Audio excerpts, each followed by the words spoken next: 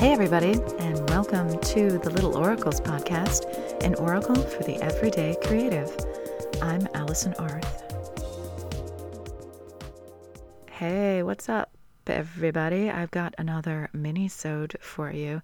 We're going to do a rapid fire speed dating round of this Minisode, talking about Stones by Kevin Young, How Green Was My Valley by Richard Llewellyn, Devotion by Patti Smith, and Time is a Mother by Ocean Vuong. So, we ain't got time to bleed. So without further predators and pole arms, let's get into the little reviews.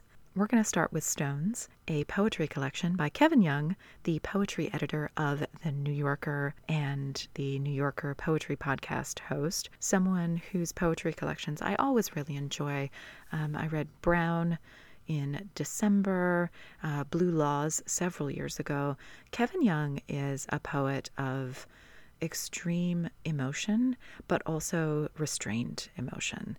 He gets very deep into familial history, into generational trauma, and into heritage. He is very, very concerned, especially in Stones, with those experiences that made him who he is.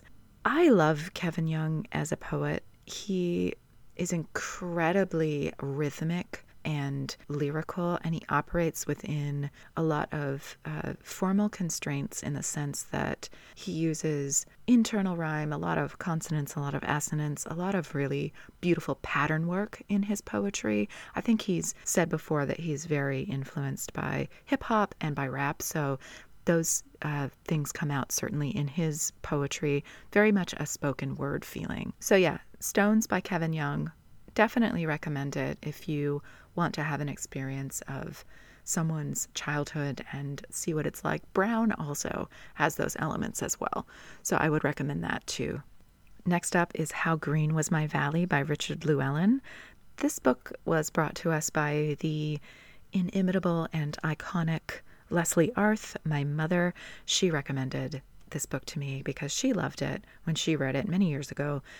This book is about a young boy who grows up in Wales, and it feels so epic in its scale.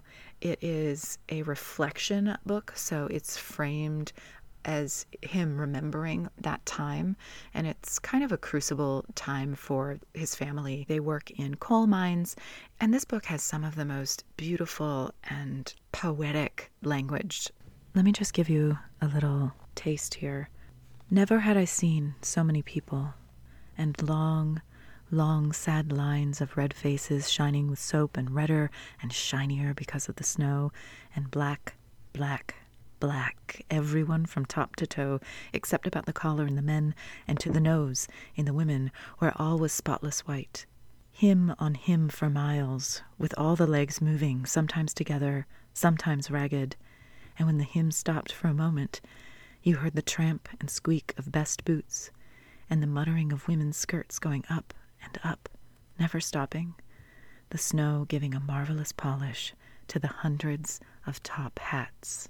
It's absolutely gorgeous. It's melodic, and it just flows. It's like a little babbling brook. It's a very emotional book. There is a lot of grief. There is definitely abuse and trauma that comes out in this book, but I really enjoyed it. And if you're into books that feel like legacy novels, that feel like dynasty novels in a way, this is kind of a small version of that. If you love storytelling that takes place in the UK, if you love things like All Creatures Great and Small, I would highly recommend How Green Was My Valley. And speaking of a book that is tinged with memory, Devotion by Patti Smith. Patti Smith as in the musician, the photographer, the poet. This is a book that is kind of an ars poetica in a way. It talks about the process of writing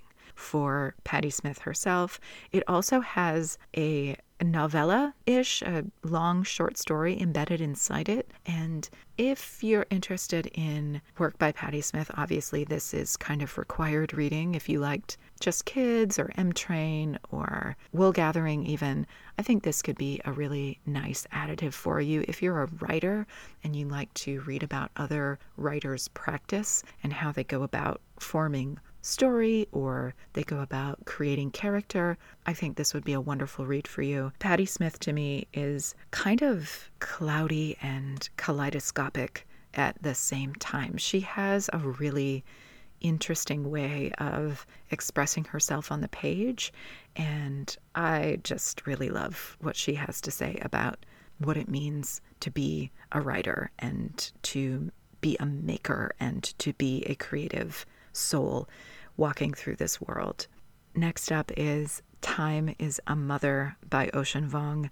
My friends, this poetry collection, like Ada Limon, I would read anything and everything Ocean Vuong writes.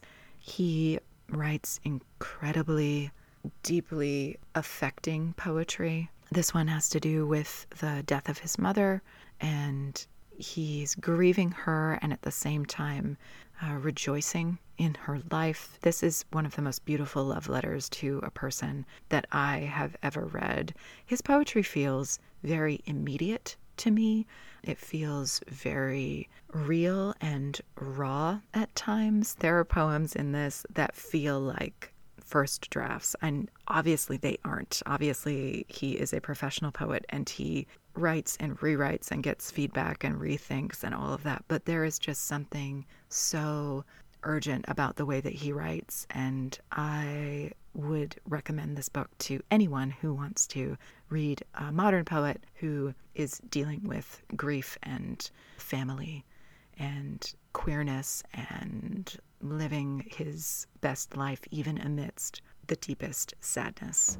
And that's it for this speed dating mini-sode. If you read any of these books, definitely let me know. Follow on Instagram at Little Oracles. DM me if you'd like to join our Discord and hang out with our little burgeoning creative community. Don't forget to subscribe so you don't miss an episode. We've got a lot of great things in the works. You can find us wherever you listen.